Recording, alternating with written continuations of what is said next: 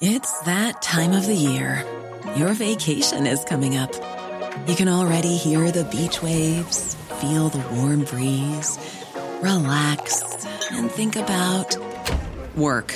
You really, really want it all to work out while you're away. Monday.com gives you and the team that peace of mind. When all work is on one platform and everyone's in sync, things just flow. Wherever you are, tap the banner to go to Monday.com.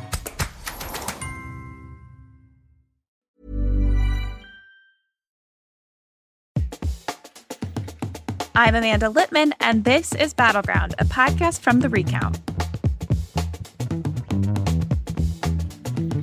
My guest this week is David Brock. He's the founder of both Media Matters for America, a progressive media watchdog group, and American Bridge 21st Century, a Democratic super PAC. I wanted to talk to David because one of the ongoing issues we come up against with this podcast is the failure for Democrats to build a broad media ecosystem that will go up against Trump.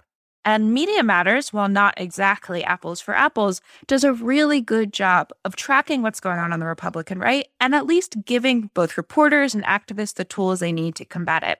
And American Bridge is one of the largest spenders of ads and trackers and Oppo research in a way that I thought was really interesting to ask David about how that even matters in a world where Republicans no longer feel shame. But before we get to my conversation with David, I want to talk about paid leave. Right now, the United States is the only industrialized nation in the world to not guarantee any paid leave for workers, and one of only 6 total not to have any paid maternity leave. Only about 20% of private sector workers have access to paid family leave.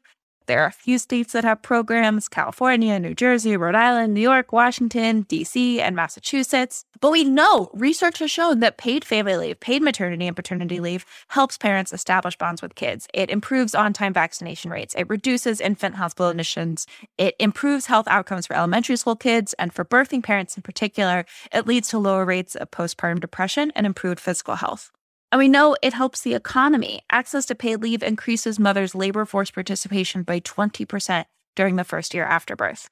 It is popular. More than 75% of voters support paid family leave. And it's been in the reconciliation bill. Joe Biden proposed a 12-week paid family leave program for all kinds of definitions of caretakers.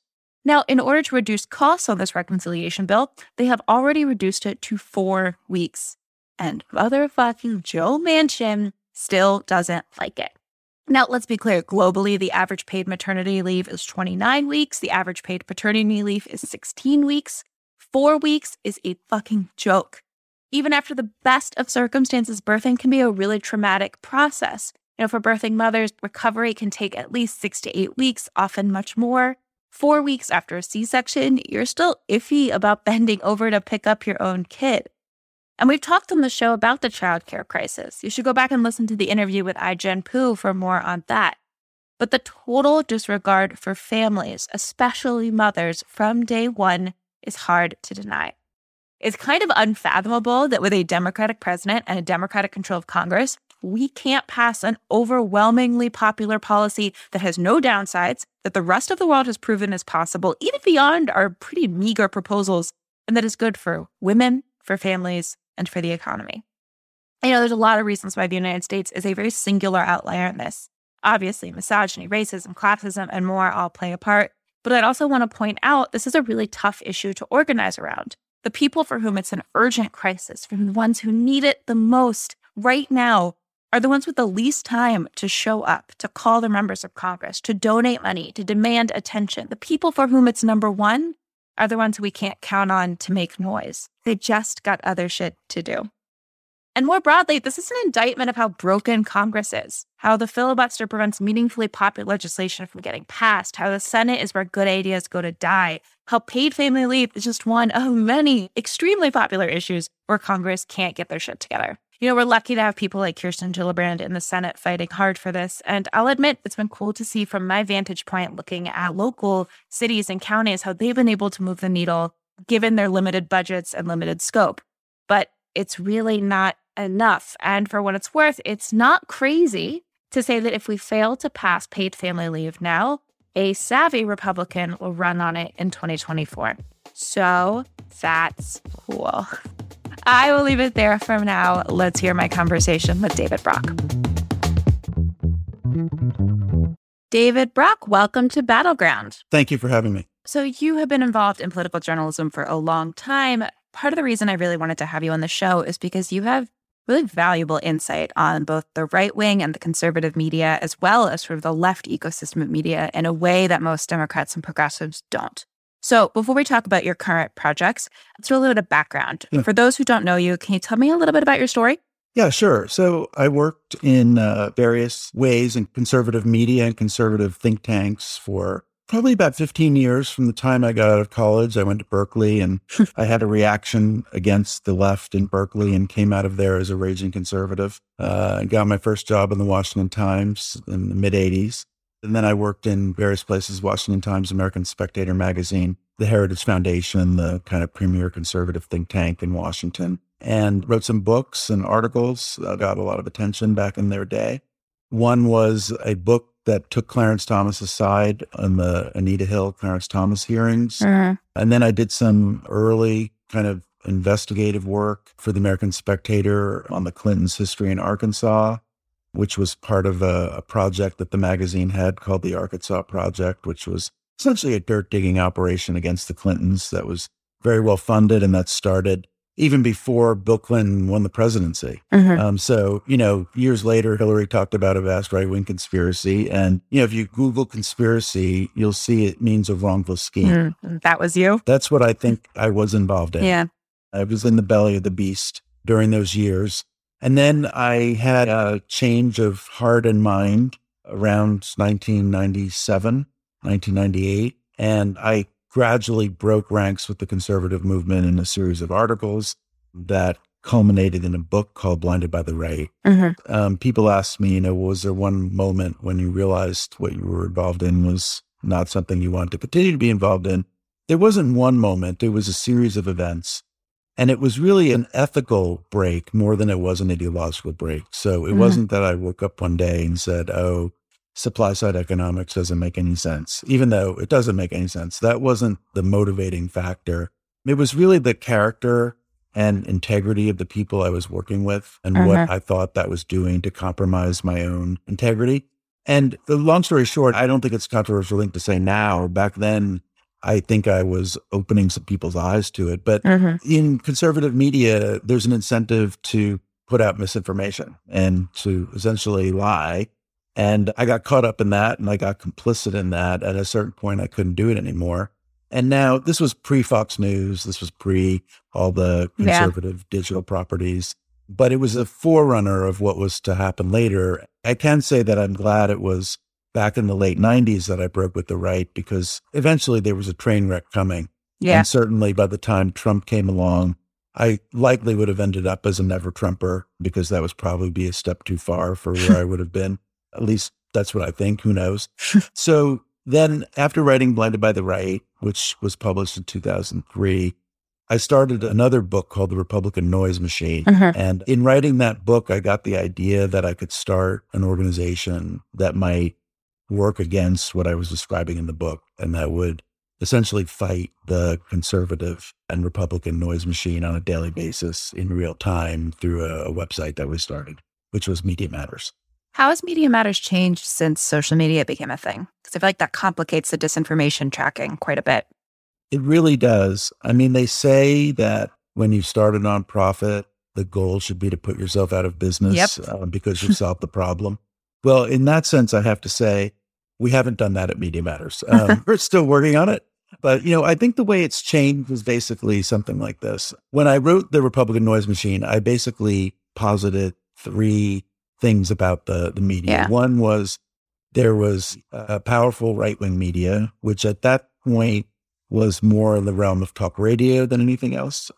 And then the mainstream media was under constant pressure from the right wing to kowtow to right-wing demands and to shape their coverage in ways that conservatives would like. And then you had progressive media, which back then was very little, if any, could you find progressive voices in the media. So a lot of that has changed. The landscape's changed pretty radically. On the right-wing side, I would say in some ways it's more powerful than it was back then, because now you not only have talk radio and dominance of the right, but you have obviously Fox and imitators of Fox on cable to the right. And then, as you mentioned, I mean, you have the entire digital space where conservatives have gotten a lot of traction. I think one thing we did do with the right wing was, by pushing back on it, we helped prevent them from setting the media agenda for the rest of the press. Back when we started, there was a conveyor belt from the right wing right onto the network news. And I think we disrupted that a lot. And you could see that, like years later, you could see that when Fox was really flogging the Benghazi scandal, so-called. And they really had trouble breaking out of the Fox bubble with that. And I think that was a lot of deterrence that Media Matters engaged in over those years. However, it's a powerful problem in terms of the propagation of misinformation. On the mainstream media, I think on balance, it's gotten better than the environment was when I started. It's kind of a hot take. Yeah, well, the right wing really had a lot of say over what was going on in newsrooms at that time. And one of the ideas of Media Matters was to empower progressives to have their views heard inside newsrooms. And of course, progressives had a lot of issues with the media. There just wasn't a system in place for those to be heard. I mean, this was in the midst of the war in Iraq and disinformation from places like even the New York Times. So progressives had a lot of issues with the press. There was no system to have those voices heard. So we put that in place. And so today, I think there is more balance, because I do think that the media hears from progressives and hears from conservatives. And at the end of the day, at least in theory, that should give you a more balanced product. It doesn't always work out that way. But again, I think back in the day, the Sunday show commentary was very dominated by the right wing, even on the major networks. Still a little bit of a problem on Meet the Press, particularly. Yeah. But there are progressive voices now heard on those panels, and progressives were really shut out at the time. And so that's another big change, is on the progressive side, there is vigorous progressive media now. As you know, there are podcasts, there's MSNBC, and a pretty vigorous digital presence from progressives too. Yeah, you mentioned sort of the cutting off of the conveyor belt from far-right media or Fox News to mainstream. It does seem like the conveyor belt has shifted from conservative media to mainstream to Reddit, Facebook to conservative media. Like the entire loop has shifted over to the right, at least internally, for them, creating what I think is a really closed ecosystem of dis and misinformation. One of the things I really enjoyed about Media Matters coverage is tracking how something starts on the internet, makes its way to Fox News, and then often in the Trump presidency would make its way into the White House and back around again.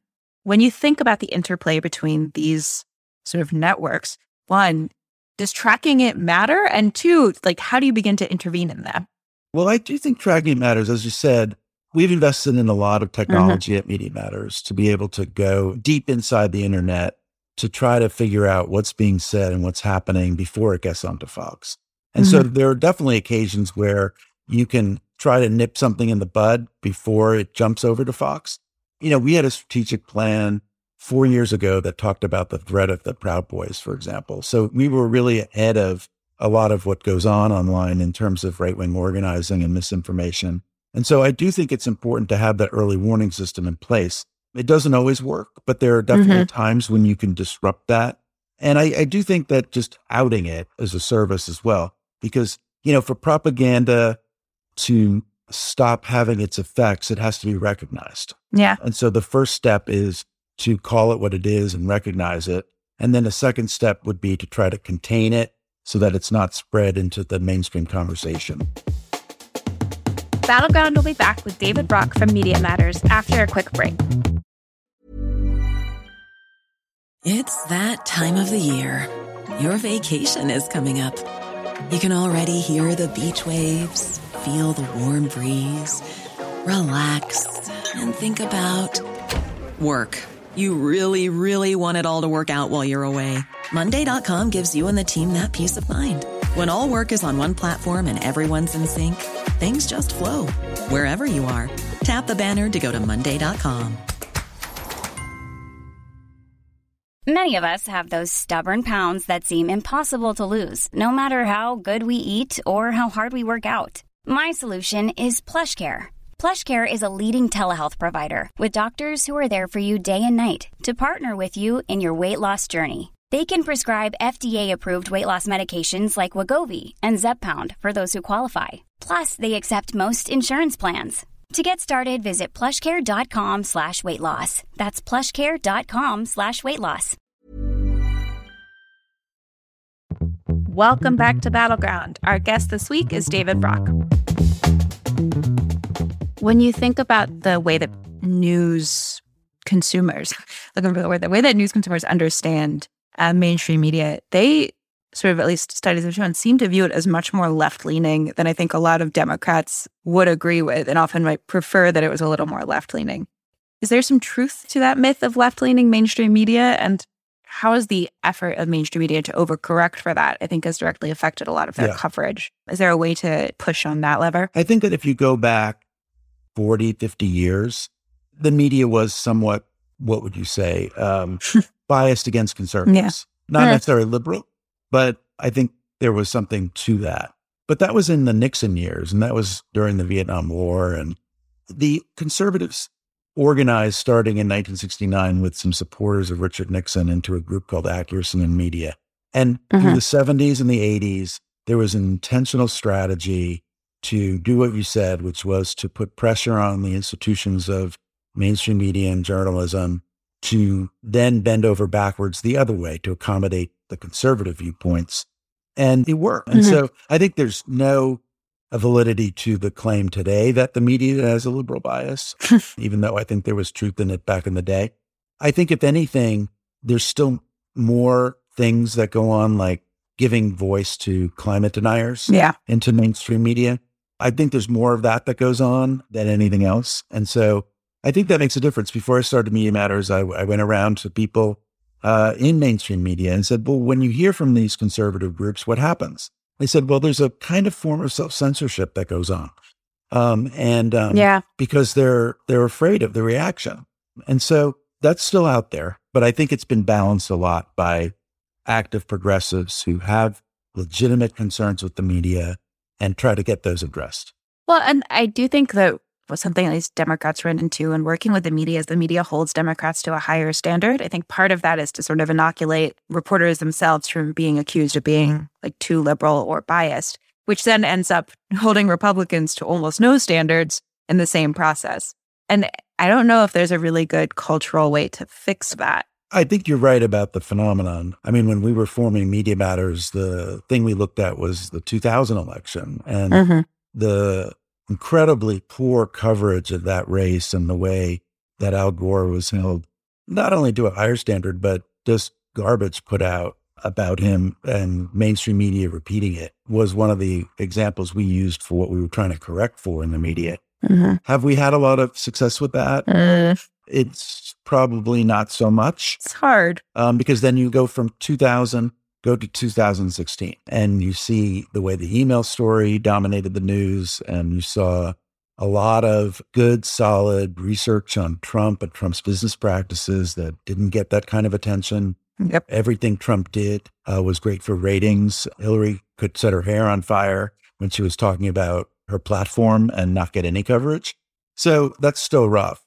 After Trump was elected, it was belated. But I mean, I think there's been a lot of great journalism about Trump while he was president. There's no question about that. But the damage was done in 2016, and the media hasn't really ever acknowledged their role. No, sure have not. And I think anytime we go into debriefs on the 2016 election, it's a piece of the puzzle as part of like how voters felt about Clinton, about Trump, especially when journalists are trying to like debrief on some of the ads and the way that voters felt and the shift from 2016 to 2020, they are entirely forgetting their role in the process. Right. I want to talk a little bit about Fox News. And in particular, this relates to COVID. Yeah. Fox News as a company has very strict vaccine guidelines. Over 90% of Fox Corporation employees are vaccinated. Trump was vaccinated early on. His wife was vaccinated. He, at various points have encouraged people to get vaccinated. Although I think when he did so at one rally, he got booed. He took credit for developing the vaccines. And yet Media Matters published a report that Fox News has aired anti-vaccine segments in 99% of the days in the past 6 months. Why are they doing this? Yeah, well, that's a great question.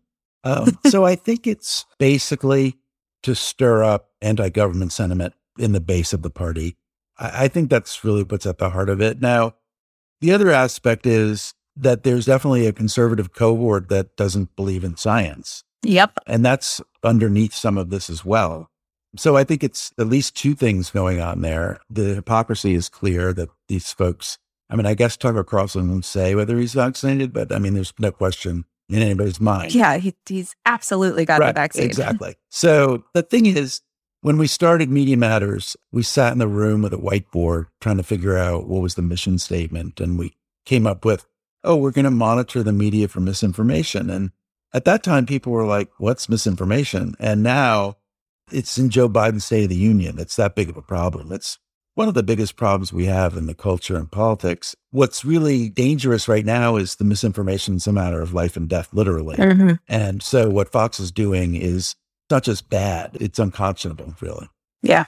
It does seem like, and you got at this a little bit, like Fox News, other conservative outlets, they aren't always just picking narratives and stories that they want their audiences to hear. They are picking what their audience wants to hear, and sort of vice versa. You know, another example in 2015, early 2016, during the Republican primaries, Murdoch, Fox News, did not really like Trump that much. Once it became clear he was going to win the nomination, they went all in. It does seem like part of the problem, and I think this is true with conservative media and also with media at large, it's not the industry, it's the audience. There is a huge sentiment for anti-women, anti-immigrant, anti-Black, anti-science, anti-elitist messaging. And I'm not sure how progressives can solve for that. Yeah. How media can solve for that. That is really a tough question. I think that you're right. It's always a question, was the tail wagging the dog, or how is that really working? Is Trump picking up his messaging from Fox, or is Fox following Trump? It's all a little bit of both. But the reality is Fox serves a market, and that market is just as you just described it. Now, what can progressives do? I mean, progressives now have their own form of media. It's very different, though. I mean, there have been discussions, and I've been in them for years, about can we have a progressive Fox News? And the reality is we can't win by copying them, because the truth is our audiences don't respond to those kinds of fear-mongering, too diverse, typically too broad, not too emotional content. And certainly they don't lap up misinformation. I mean, the audience on Fox at some level knows that what they're hearing isn't true. That's got to be. But it's almost like a defiance of whatever they consider to be liberalism or liberal media, that they brazenly put out the misinformation. And there's no real shame attached to it. And they just keep going. How much are you guys paying attention to YouTube? So we do monitor all, social media, and we have worked to keep some of the worst off YouTube for sure. We do work with Facebook and YouTube and Instagram, and, we monitor all that. We monitor hate speech and harmful speech on those platforms. Some of the work we do is behind the scenes, and some of it is publishing studies or bringing the right to Facebook or right to YouTube and showing them, well, here are the 200 things that are violating your own policies, and trying to get some change at that level. It's not as effective to just chase every lie. At some point, you need some real change. And we need change in these big tech companies. We've got to have some kind of regulation, as you saw with the Facebook whistleblower, which I thought was very compelling testimony. There's got to be some answers to these problems of algorithms rewarding the worst information and the worst behavior.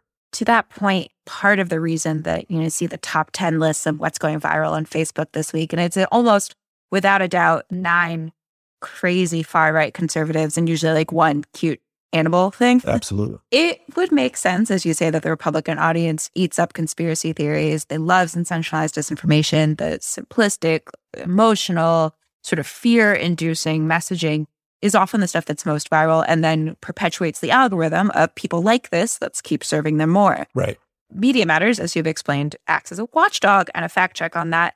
But before truth puts its pants on in the morning, the lies are halfway out the door. Right. How do you operate in an environment where the algorithm and the technology so clearly benefits one side? Yeah, it's tough. I mean, the answer is, as I said, we need some kind of more systemic policy change ultimately, because the chasing of each individual lie only has so much effect at this point. Yeah. The rules basically are rigged against I think they were against small d democracy, really, and having a democracy that functions properly. So what can we do? We can put pressure on Facebook, and we have done that. And we've done it. We've done a lot of organizing around it. We were really key, I think, to keeping Trump off Facebook, which shut out an awful lot of misinformation. Once Trump was shut out, a vast amount of misinformation went out with him. Yeah. So there are things you can do. And I think organizing, and I think protesting, and I think even letting people inside Facebook know how consumers of news feel has an impact as well on the employees. More of my conversation with David Brock when Battleground returns.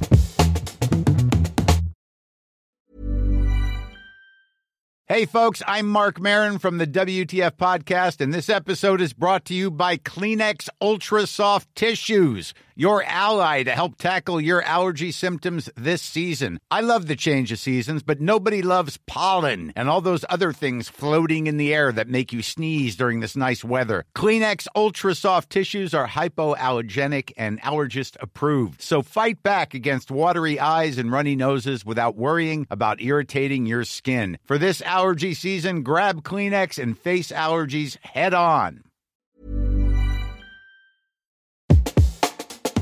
And we're back with David Brock.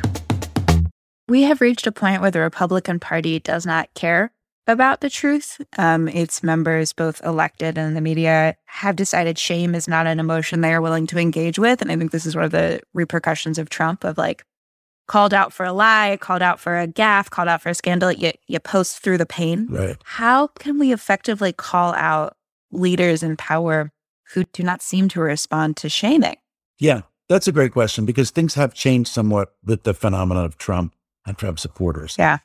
When we started Media Matters, we used the word lie on the website, and people were shocked by it. It was like, in polite behavior, you don't say that.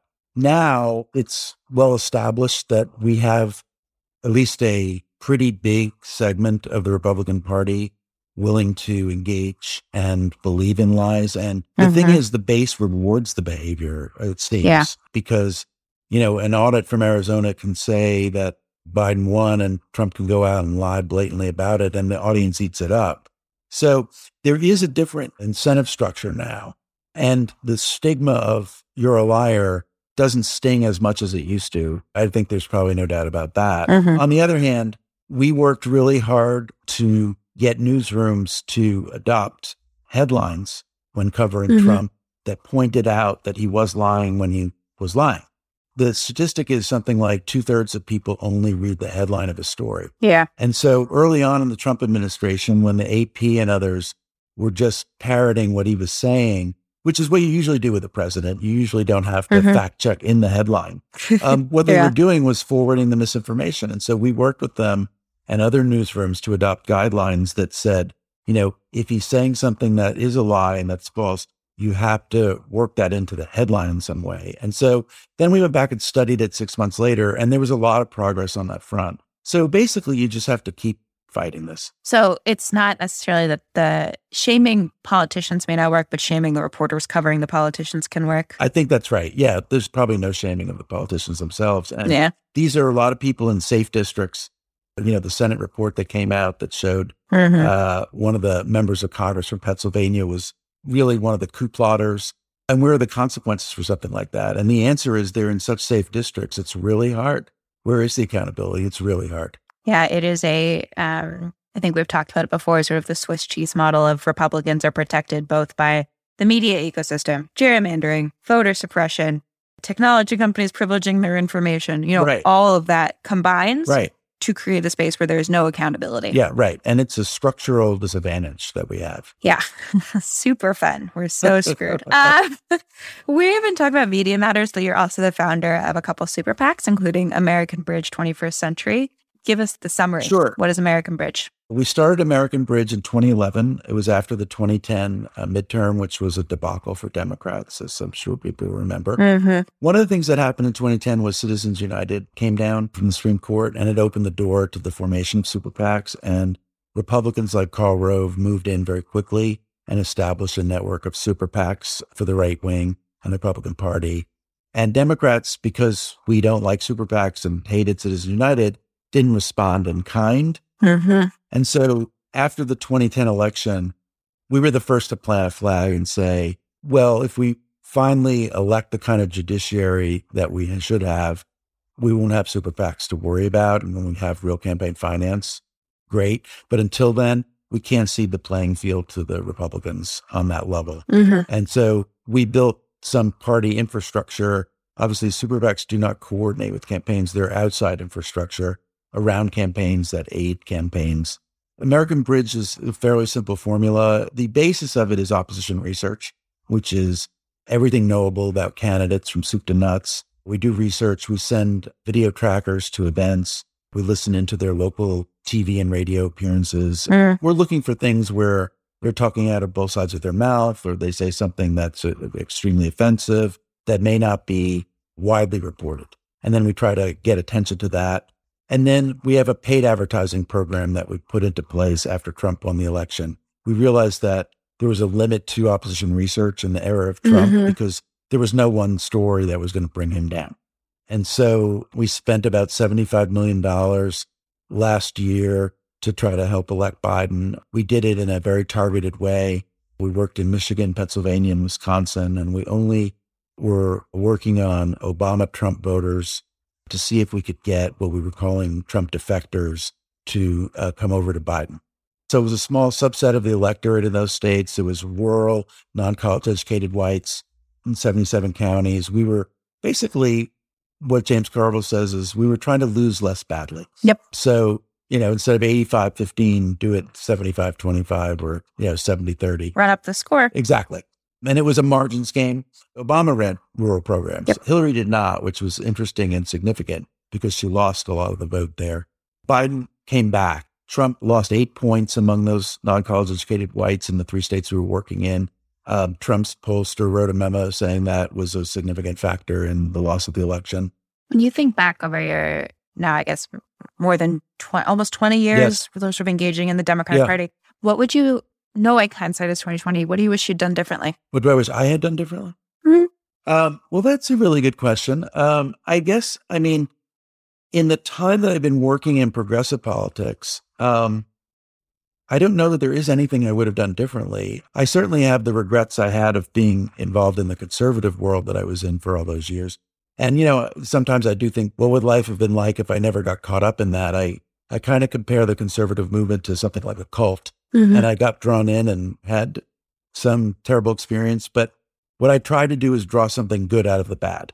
And so in the time, the almost 20 years now that I've been working in the progressive side, that's been my guiding thing, is that I will try to, continue to try to do some good out of what was a bad situation. But I'm pretty happy with the work I've done, and I don't know that I would do anything that differently. I suppose that if you had to think of something, we fell victim to the same Democratic underestimation of Donald Trump in 2016.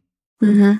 We had 2 super PACs going and did everything we could to try to elect Hillary, but I still think that there was research left on the table about Trump that wasn't put into paid advertising that might have done something.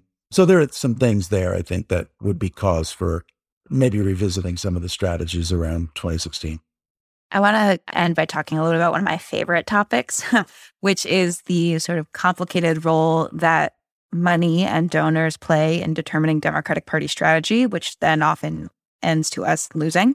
We have talked a lot about the ways in which Democratic donors, the major funding base, often has an affinity for the shiny, flashy thing, which is often either the presidential or ads, whether it's online or on TV. That is then further accentuated by consultants who are driven to encourage more ads to get some of the money of the TV buy. But also, if you want to be a grown-up in politics and still work in politics, you often have to work as a consultant. So it's a complicated, messy ecosystem.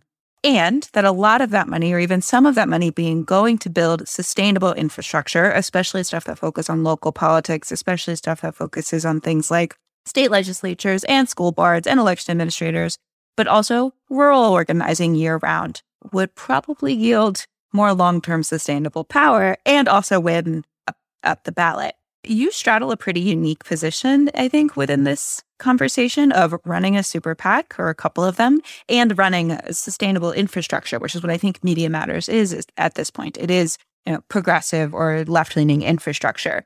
How do you think about this argument and the broader Democratic funding predicament? Yeah, well, that's a great question. So I think that you are right that broadly speaking and by and large, the Republican and right-wing funding is more strategic, it's more consistent, and there's more of it. Yep. And I have faced that in trying to build things on the progressive side for all these years.